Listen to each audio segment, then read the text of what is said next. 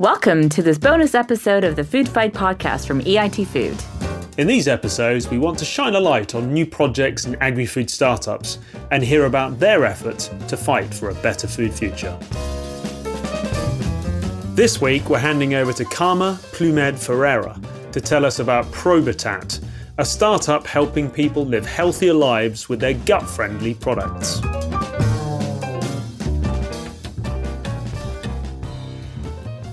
Hi, my name is Carme Plumed-Ferrer and I'm the founder and CEO at Probitat. We are part of the EIT Food Accelerator Network alumni, and we are fighting for the future of food because we can offer our know-how to transform the food in a more sustainable and nutritious way. We are Probitat and we are using our know-how in fermentation technology to develop foods that are more sustainable and nutritious. We use our more than 20 years know-how into understanding how microbes work, and we use them to transform plant-based ingredients so that we can have a more nutritious, tastier, and more sustainable end product. So our products can be many things. We have three categories. One is how we use the fermentation for drinks and yogurts, plant-based drinks and yogurts. These ones, we use a probiotic bacteria, so we offer better gut health to the consumers. But then we have other line of products, which are the vegan cheeses. The third line of products are the baked products, where we use fermented flours to improve the flavor and the nutritional value of any kind of baked products. So as you can see, it's not that we have only one product, it's how we use the technology to create better end products.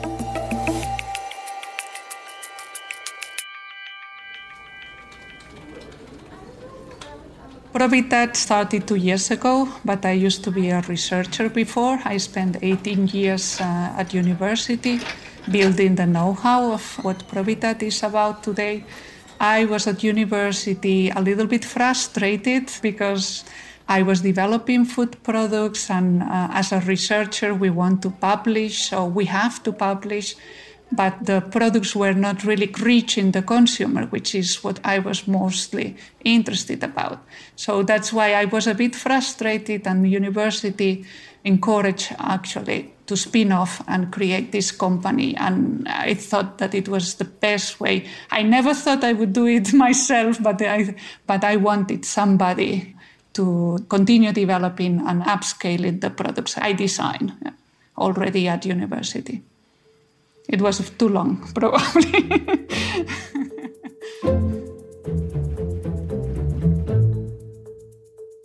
Our consumers have a product that is easier to digest.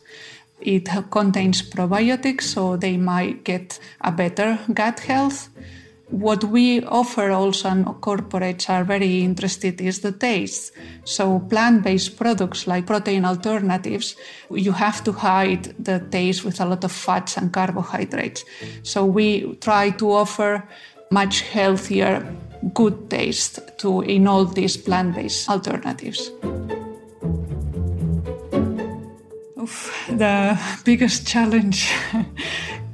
How long do you have?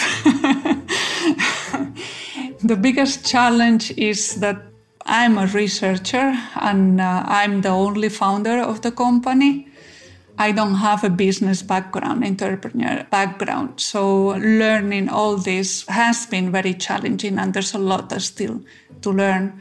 But it's like you have to divide your mind into different positions. So today I'm a researcher, tomorrow I'm a marketing person, and the third day I'm business and pitching to investors and so on.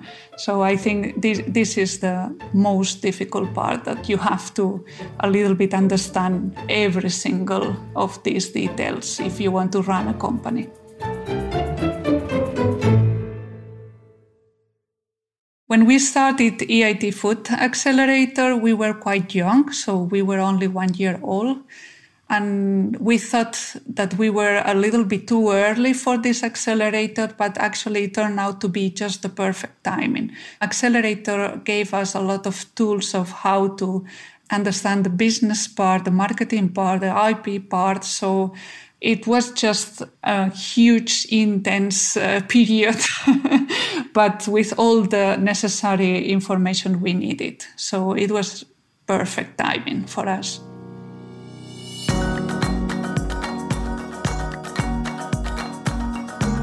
I think if I had to send a message to the food industry, I would tell them, don't be afraid to work with microbes. I know it sounds scary, and usually we try to pasteurize everything and kill everything, but microbes can be an excellent tool for many things, for solving many of the food developing challenges, to improving the shelf life and the safety of the foods, to even get the consumers better health and digestibility. So I think that would be my message. Just be familiar with bacteria. They are our microbes. They are not our enemies. They are our friends, and we can utilize them for a better future.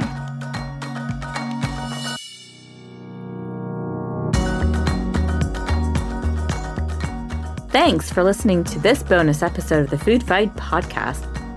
To find out more and to learn how you can get involved in the fight for a better food future, head over to eitfood.eu/podcast and join the conversation via hashtag EITFoodFight on our Twitter channel @EITFood. For more information on Probitat, head over to probitat.eu.